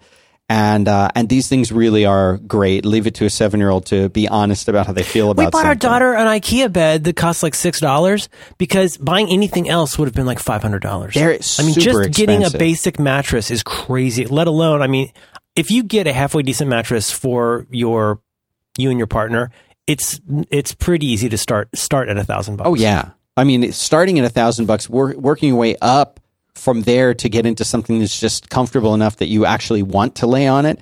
These guys have combined latex foam and memory foam, and I am not one of these people who likes the memory foam stuff. So when I first was trying this thing out, I was a little leery of that. It's not, and sorry to disappoint you if what you want is like that memory foam experience. That is not what this is. This gives you a traditional feeling bed, and it feels great. And I was thrilled to get it. $500 for a twin, all the way up to $950 for a king size mattress. Compare that to the industry average, and you will see how wonderful this is for a bed that is this comfortable.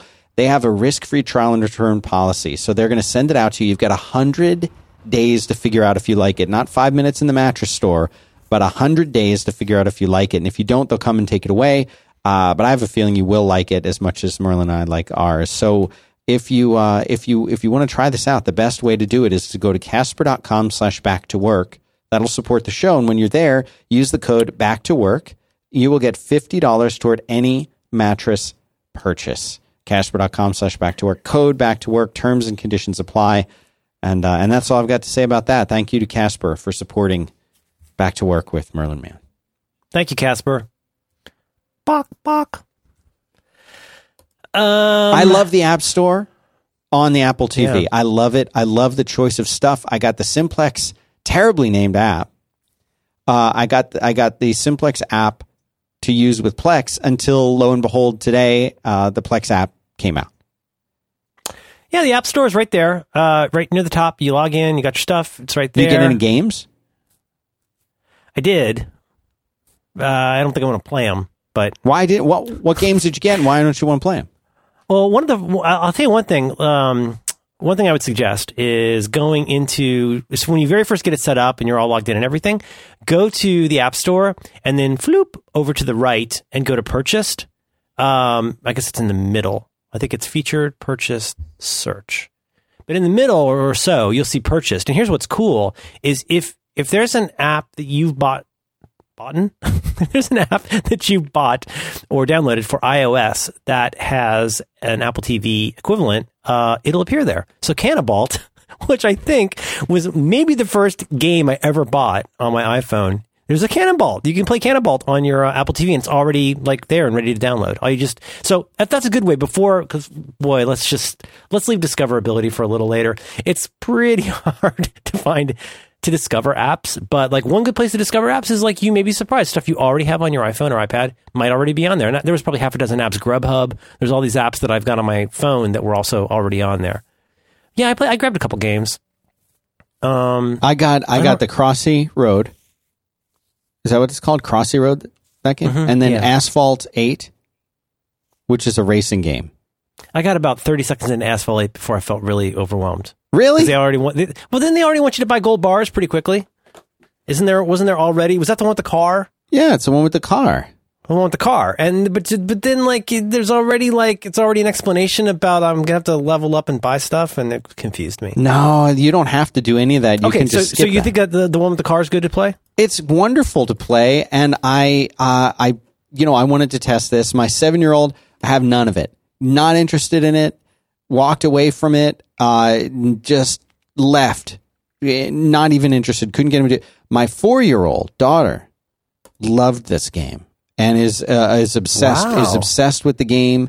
Anytime it can play, and she can play it because in very much like a Wii controller, right? You're holding the controller and steering with the controller by turning the controller left and right. You are steering the car. Does that make sense? And and you can drift and stuff like that. You can drift by clicking the touchpad, and you can hit your nitrous by hitting the play button. But she doesn't need to do that. She just drives. But yes, and it was a fun game, and I think it's worth playing. And you can skip through all this stuff where it wants you to upgrade your cars and all that nonsense. I'll try it again. It felt weird. Like we've got Mario Kart on Wii U, where it's got the little wheel and everything. Yeah, and like that. I'm tempted to get a game controller, but I'll probably hold off. Yeah, but I'll try that. Yeah, the App Store. I feel like I want to talk about like some of the other stuff. App Store. I think this experience is okay. I thought it was much better than what I was expecting it to be like. Well, I mean, I feel like it's so hard to talk about anything without talking about setup. And once you talked about setup, I feel like you kind of have to talk about the remote, because the remote there's a curve to getting used to it. For one thing, is it doing the opposite scroll direction than you'd expect? Yes, and it's the old school like scroll direction, right? I don't know why they did that. Remember Apple retrained us a few years ago? They go, hey, everybody, by the way, scrolls are the other direction now. And I go, okay, fine. I don't know why. That. I think it's probably for a layperson, like that makes sense, but I always go the wrong way first. Because I feel like you should pull on like iOS. Like you pull. Like to go up, you go down. And I've gotten used to that. And now it feels really backwards. But anyway, so yeah, the App Store, on the one hand, if you want the thing that everybody else is going to want, and the thing everybody else is going to get, you're in good shape. Because they do make it very easy to go, okay, top shelf up here.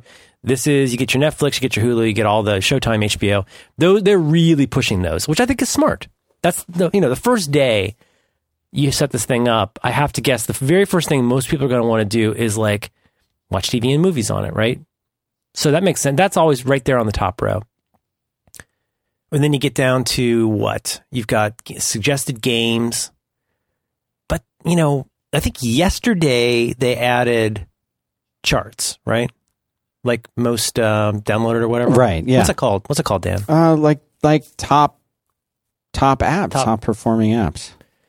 Which, we always groan when we see those, but like of course, the first thing I did was go and look for Plex.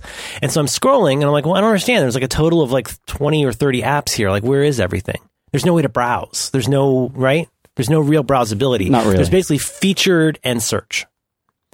But see, I'm okay with that. I really think that on a TV experience, you kind of want to keep things simple. Yeah, and I guess that I do not enjoy the Fire TV home screen, the way that they've kind of mixed together apps and apps that you've recently used with things that you can buy. I understand why they did that. Again, we talked. Yeah, it is awkward. But yeah. I and Roku, the way that you have to find channels, this was to me better than the Roku. There's a lot of scrolling on a Roku. Yes.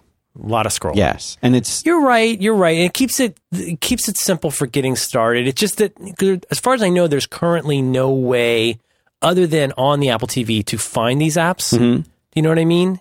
So it isn't like right now, like I can download apps in iTunes on my Mac, and that those will be mobile apps that I then get on my iOS devices. It's just that, there's actually a lot of interesting stuff out there that you can only really find by accident or search, which again, now with search, can you do spoken, like Siri searching on the App Store? I don't think you can. I don't think so. It'll find apps that you've installed, but I don't think you can like search for apps that way. But it's just getting started. It's early days, but I've been pretty happy with most of them. The YouTube app is way better. I think it's real sensible. Once you're logged into YouTube, like it's pretty fun, and recommendations, like it looks a lot better. God, the HBO app is so much better. Are you using HBO Go or Now? I'm using the Apple TV one. I think it's HBO Now. Okay. HBO Go is the one where, like, if you have cable, you right. get it, HBO right? Go is if you have cable, you get to just sign in with your like Time Warner Cable or Comcast ID, and then you have HBO. HBO Now is when you are paying HBO directly, and it's essentially that's me. That's what I'm doing too. Showtime has the same thing. There's Showtime and there's Showtime Anytime, and that's the same setup there. So I'm using both of those apps, and both of them are good, and I like the HBO one. Did you have time to install the Plex one before the show, the True Plex app? Oh, yeah. No, I got it the second it came out yesterday. Yeah. So all those are good. I mean, I think the App Store, like I say, it's early days. I don't want to be too critical about any of that because it worked pretty okay. And like once you're signed in, you can just download apps. And last night in prepping for this, I grabbed more apps just to be able to say I've looked at games and to look at the QVC app. But there's that comic app that does like motion comics. I got it and it looks really cool, but you have to go create an account to do it. And so I didn't do that one. But like there's some neat apps there was that Reuters app that came out for iOS a few months ago that does this really cool, it like makes based on how much time you have, it will make a video summary of the news for you. Oh, cool. Did you get that? No. The Reuters app is really cool. That one's really neat. Newsy, I thought was really good too. Newsy's a really fun way to just like watch a little bit of video news, high quality graphics and stuff. Again, and like the QVC app, like I've never deliberately watched QVC in my life, but I immediately got that app, right? That's QV. If you want to see the future of Apple TV, look at QVC, because you open this app up, it's streaming live QVC, and you can just buy stuff right from there. It's brilliant. I mean, I could see The Verge making something like that, Yeah. I just am waiting. Some of the things that we haven't really talked about, and people are making a really big deal out of like the voice search, and I think that that's really handy, and it does a pretty good job. And they keep showing the way that you can do the search by filtering things down. Although so like it's works sometimes. Yeah, it doesn't work all the time. Like for my kids, if they want to pick a movie, they can say play Guardians of the Galaxy. That pretty much works every time I've heard them do it. If it's a movie or a TV show that you've bought in iTunes, it seems to work all the time. If you're just saying, show me this or play this or movies with Bruce Willis or whatever the example was, that generally works pretty good. And then you can narrow it down and say just the comedies, just the good ones. But like in practice, I'm not sure why I would use that. But the one thing that we have already all been using a lot is that jump to a certain point or rewind to a certain point. Let's talk about that, because that's a big one. When we talk about using Siri on the remote, once again, it's like, we get so used to this all being this one big thing, and it's really not. I mean, because there's the whole area over here of using Siri to search for things from the, wherever you are. And there's this area over here, which I kind of want to just couple with the whole like scrubbing browsing video experience, which is everything you saw in that demo. It really works, right. And it really works well. To me, that's when they really hit out of the park. So yeah, talk about that. I mean, but both the scrubbing on the remote and the jump forward, or like doing what did he just say, like all of those, it actually works. It works in Plex. It works everywhere. And that's the one thing I have wanted, just the scrubbing, because so to scrub through something, the way that this Apple TV lets you do it, that alone for me is worth anything bad that we might be complaining about right now. And the way that it works, so like if you want to jump to a certain scene or to a certain part, all you have to do is just swipe across the little the little touchpad, and as you do it, it will show you a real-time scrubbing little window view of where you are. The same way that if you were to hover over the YouTube do you call that a progress bar? I don't know what you. But it's modal. What's neat is though it's modal. Right. It's like what used to drive you crazy. Like it used to be. TiVo was pretty good at this. You go bloop bloop bloop, and it would like go to triple mode and go fast. Like try doing that with Netflix on your Apple TV in the old days. It was the worst. And it would take forever. It would buffer. What you do is you when you slide down, you go down to the timeline. You click. Or you slide and it scrubs. Let's say you scrub forward the equivalent of like 45 minutes, and it does give you a thumbnail. But then, like, it waits for you, right? It waits for you to hit it to say, like, go to there. Mm-hmm. That's the genius part. That's the part because yes, because when you have that little thing, if you don't tap it, you're not lost from where you were. And it keeps playing while you're doing it. Those kinds of things. If you interact with the remote, the show keeps playing. Right. And the nature of our beloved Plex is doing some pretty heavy lifting when it's, encoding on the fly to get it to your TV. Oh, yeah. It's not difficult at all, even on a pretty decent machine. It's not difficult at all to grossly confuse Plex and make it just poop the bed. But where like if you scrub a lot, scrub more, go back, Plex gets very confused and just kind of throws up and wherever it's sitting. But no, what you're describing here is great. So you get to where you want. And also if you've bought stuff, just so you know, if you've bought especially movies on the Apple Store, they have really good chapter markers in most of the movies. And I think there's timestamp-ish chapter markers inside most of the TV shows.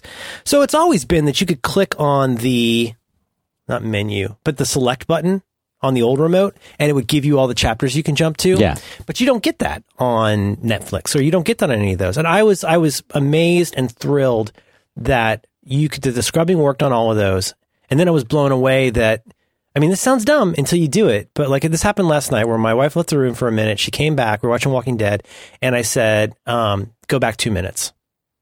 And like as quick as it could, it just bloop, went back 2 minutes. And when that happens, it's super, super fast. When you jump to a section in a movie or you rewind or what, it's shockingly fast how it does that. And it jumps right to that point and is playing. That one feature for me is so wonderful and so perfectly executed, and something that you want. If you have a movie, you want to be able to jump forward and jump back a little bit, or like the phone rings or somebody interrupts you or something like that. You don't hear your kids are yelling and you don't hear what the last line was. You can say, "What did they just say?" And it just like in that demo, it works, and you see the subtitles, and it's perfect. When you say what did he say or what did she just say or anything like that. You saw this in the demo, but I just want to underscore how cool this is. It jumps back, probably 15 seconds? Yeah, about. But like it jumps back a few seconds and turns on the subtitles just to get you back to where you were.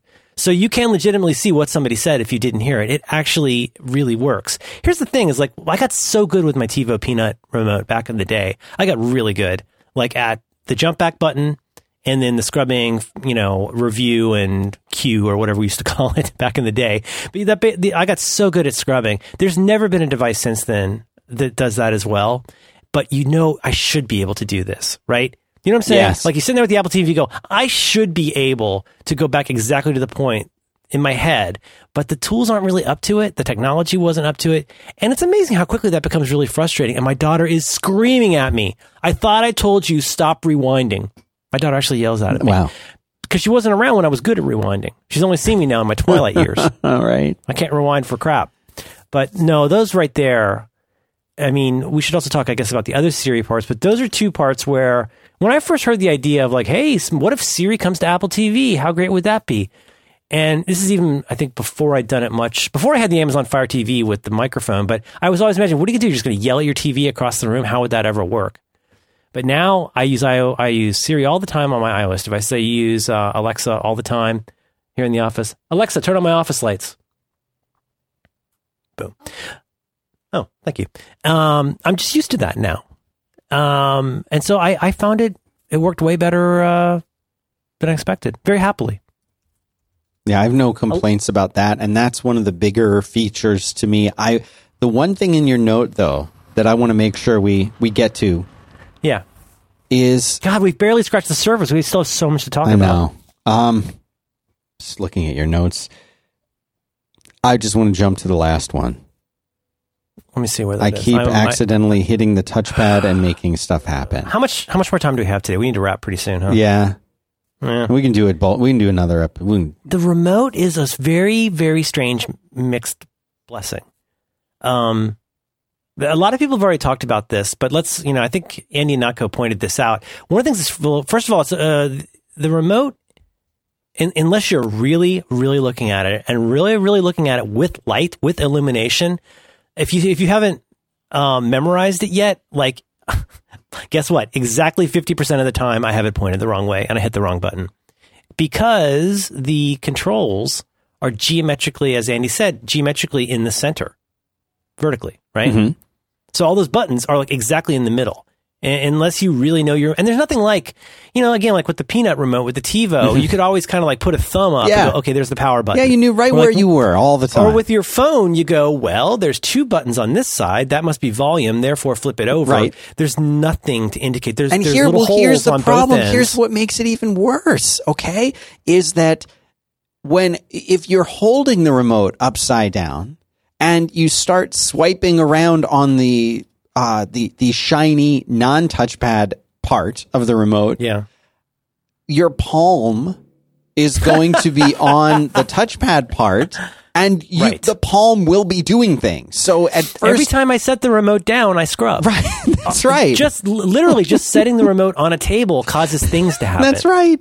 And if you do what I do, which is you're sort of laying long ways on the couch, right, and you put the remote in the safe zone, which is on the arm of the sofa behind your, like, to the right of your head, so that you can. And you're going to do the no look grab. Right. That scrubs through things or activates things or does something. And that's not good. That's not good. And it's not like it happened once. It happens every single time. And it gets to another thing, and I haven't experimented with the 3 like sensitivity levels, but the other thing that's a little bit frustrating, I don't know how to describe this. It's almost like there's a governor on there on the swipe surface where, first of all, maybe I just haven't learned it yet, but I am forever changing vertically when I mean to be sliding horizontally. It's very, very sensitive to being off the horizontal axis to where, like, boop, oh, guess what? You're in another row now. No, I didn't want to do that. Like, there's not like a snap to thing to it. You know what I mean? It's not favoring the fact that I'm mostly going horizontal. It's not real. Do you know what I'm saying? Yes. Like when you're doing stuff on the computer and you can, like, you can snap to a grid, or you can, like, make a line go straight by holding down, command or whatever, or shift rather. That you don't get that with this. It's just randomly interpreting all these different things to mean things when you didn't mean it to mean that, which is frustrating. But then here's the crazy part: is also, on the one hand, it's incredibly sensitive. It's like a teen boy. Yeah. It is like a teen. But then it also, when you really want it to fly, it doesn't really, really fly. So it's kind of weird. Like, I'm still kind of getting my sea legs with it. But, yeah, I don't know what the answer to that is. I mean, I almost wish there was something on there. People have already made all these jokes about it. Like Matt Howie was saying, now we need an app where you can illuminate the flashlight app for Apple TV that just turns on the lights in your room so you can see which end of the remote you're holding.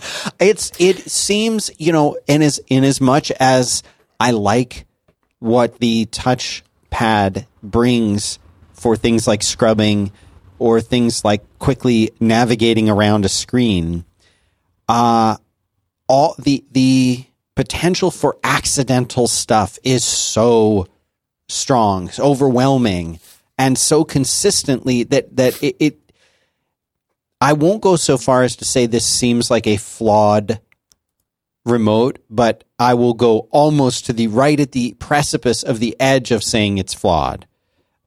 Right. And just for what it's worth, your old remote will still work. It will. Yeah. I grabbed our old little skinny lose it in the couch remote.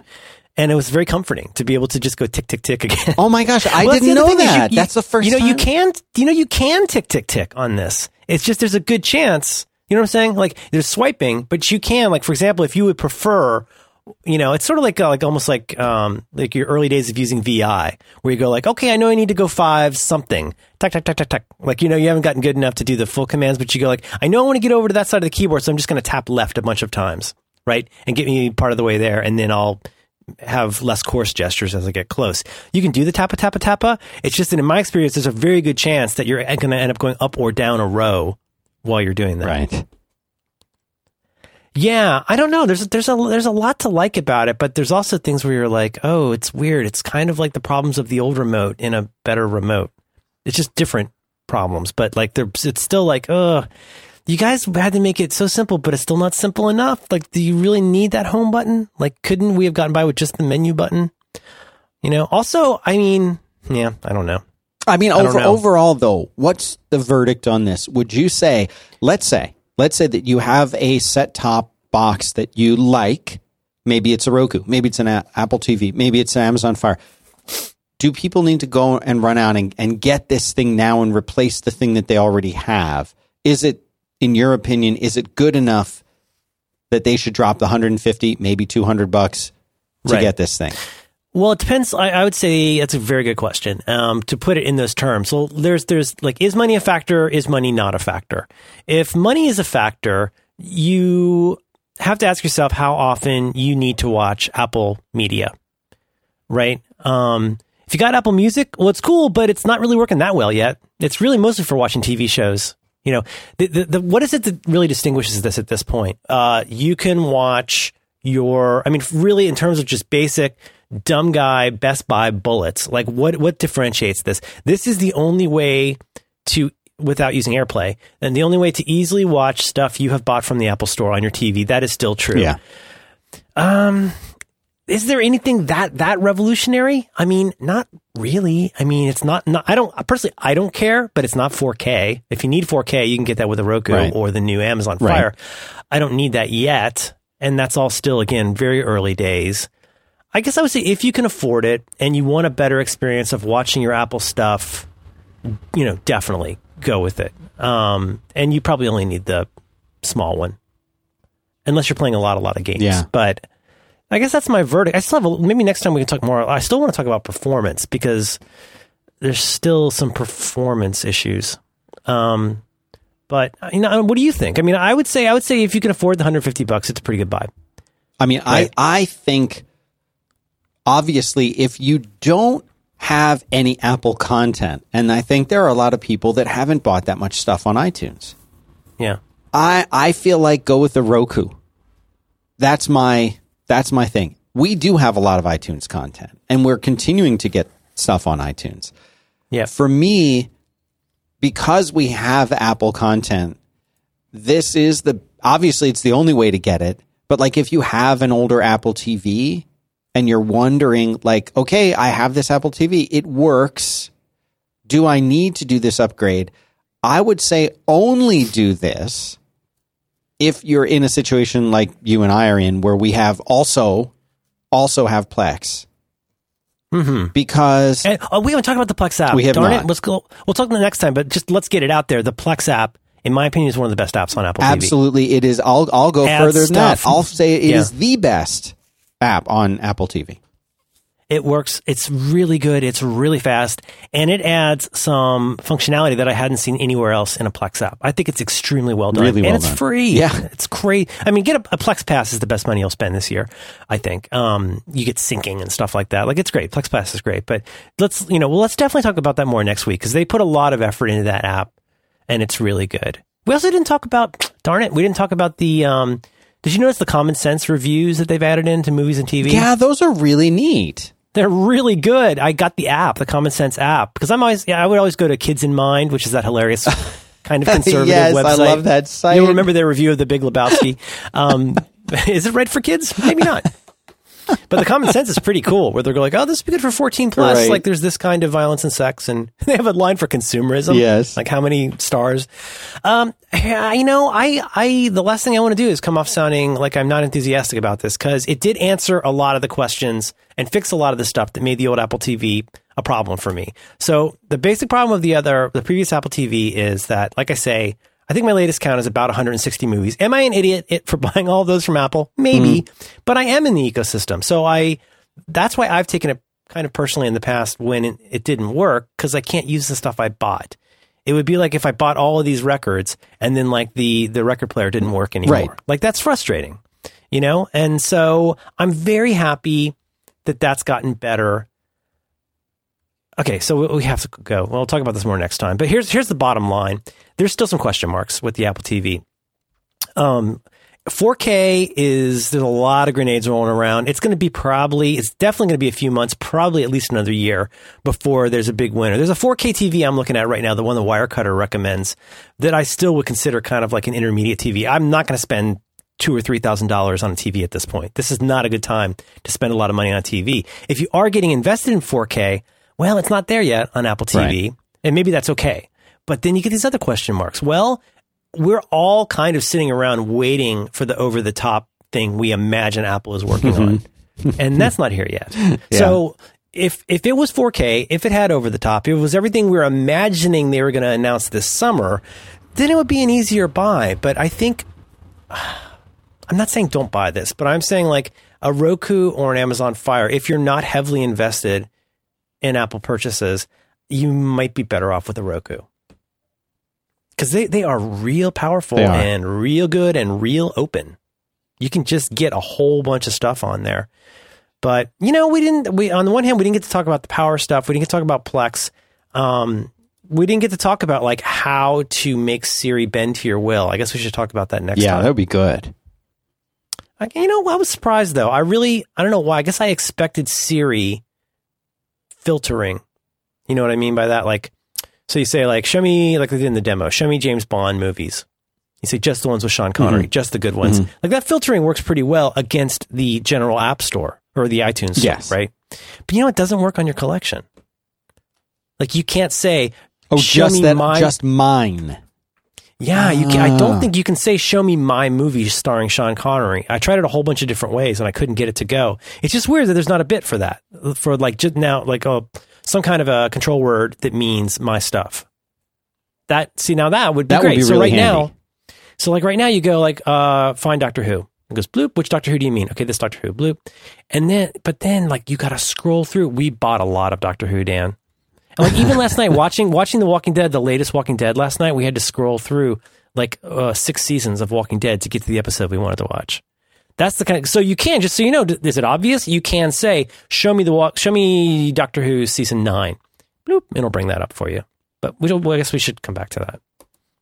So much to say, Dan. So much to say. Yeah, there is a lot to say, and I think what we should mention, though, just in general, is that we really are at the start of something here, and it's different in a lot of ways than where we have been, but it's not so different, and that's the thing. There's still a lot of the stuff that we are used to here, and the fact I can't believe I didn't realize you could. I saw that there was an option to pair other remotes, but I didn't realize you could pair it with the old one. I feel like that would give my family some confidence going back to the old one. So that's something that I think is important, but that might even ground people in an interesting way, and that if what you're not liking is the remote, or you're struggling with the remote, well, you've got options there. And I think that's the one thing that gives me an optimistic feeling about this, is that there are these options. And I know we'll get our Bluetooth keyboard support in an update. We'll get a new remote app. I bet remote's coming. It has to be. I really bet it's just got missed for this date. And that puzzles me too, and that makes me wonder why too. Because why didn't Apple have that? Why didn't we have resources? Somebody told me, I don't want to say too much, but somebody told me not too long ago. Well, I shouldn't say, but like, come on, you can say it. You can. Well, no, but I mean, I don't know if this is true, but you know, John Roderick's always complaining about like the Wi-Fi diagnostics. Supposedly, there's one person that does Wi-Fi diagnostics, terminal, and other apps. That there is one person, there is a person, a human biped at Apple who actually does like 4 apps, including Terminal. You think Terminal's got like a building there? No. Terminal is a part-time project of one person. Wow. You know, so I try to always keep that in mind and I just try to keep in mind that like everybody's working on different stuff with different amounts of information, and you know, they probably get the documentation for how this API-ish stuff needs to work together, but like, you know, dates are dates. It's going to be neat when Apple Music works with it, because I've really come to enjoy what I can do with Apple Music. I still find it inscrutable. So on the desktop, so like if that gets usable with just voice, that's going to be amazing. So much to talk about. I don't want to come off sounding negative about this. I think the setup process has a lot of room for improvement. And that's really frustrating. I think if you're, okay, let's put this positively. I think if you really have loved using an Apple TV in the past, you've been hoping for something better, and you're enjoying the excitement of this new Apple that's doing exciting stuff, then that's also a no-brainer. Like, this is you can feel good about buying this. You know, I think this is another one of the things that in a year, this might be a completely different device for all we know. Like all these baby steps of like this. I think Jason Snell said as much. Like, this is like a 1.0. Think of this as a 1.0 in some ways. Oh, yeah. They're trying to reinvent this while keeping it familiar, but then also making it something that you can update in the future. Oh my God, we've been talking almost 2 hours. So you like it? What's your general feeling? If you're going to give it I don't want to say give it a grade. What's your general feeling? I mean, I like this device. I like where now that it's set up. Right. Now that it's set up. And, you know, like I want to be clear that like we're complaining about some of the setup experience not being ideal, but it wasn't a nightmare either. It's not like things didn't work, but it wasn't that seamless thing. So I would give it like a B- on setup, maybe a C+ on setup. You're kidding, really? Wow. Is that too high? Well, I mean, a C+. That's too high. I don't know. I mean, just for myself, no, I would score it lower than that. As far as the actual experience, once it's running, there's a lot to like about it. The new screensaver is beautiful. Oh, yeah. Once you learn these tricks with the Siri remote, the Siri remote is worth spending some time on and getting better at. You know, one very old school Apple thing I could almost really enjoy at this point is an app for helping you get good at the Siri remote. Then wouldn't it be fun to have a little kind of a demo app where you could do stuff like, you know, get better at scrolling and stuff like that. That sounds silly, but it is really a different way to interact with your TV. Some Siri training would be helpful. It mishears a lot of stuff. You need to learn how to talk to Siri. Like, you learn to eventually say, you know, if you want to save yourself some aggravation, find the TV show Doctor Who. Like, if you just say find Spy, like, good luck. Like, it's going to find a lot of weird stuff. But no, I mean, like, I feel bad because I don't want to sound just negative about it. There's a lot that's frustrating, but I do think it is good. I don't know if it's enough to move over from an existing box if you're happy with it. But because, you know, you can always, you know, I don't know. I feel like, yes, I feel like this is a good thing. I feel like this is a good direction. I like it. I like using it. I don't know how many people I would recommend it to unless you're really soaking in the Apple ecosystem. But, you know, again, maybe in the next few months or years, we'll see more of that. Like the way that there's Alexa integration now with the Fire TV, stuff like that, you know? It is pretty good at finding information too. It's kind of cool to say, like, you know, what's the score in this game and stuff like that. That actually does work. So much to say. It's fun to use. Well, I say yes. I say thumbs up overall. I'm going to stick with my C+ for the setup. I'm going to say overall usage is a B, and I'm going to say for special little features like the scrubbing and stuff, special mention that's an A execution for sure. I'll say this: if it's so hard, like last night, we went through half an hour of device hell with just. None of my devices was working well, which makes me think it might have been Comcast. I did the whole rain dance and everything. I wish things were a little bit faster. They feel faster because of some magic tricks at points, but from being on the home screen to watching a movie, I would like that. If that experience felt faster than it does now, I would give this a very solid A, because the actual looking at the stuff is great. It's really, really well done. Oh, can I give one more tip? Yeah. Get comfortable moving around the icons on screen and try. I'm not going to give you a configuration, but I'm going to say try different configurations. The big no-brainer is if you've got something like Plex or Netflix or Hulu, if you have a go-to app, you move it all the way to the top row, to that special top that's row. Something that this is the first time we've been able to do that. You can move stuff up to the sacred row at the top.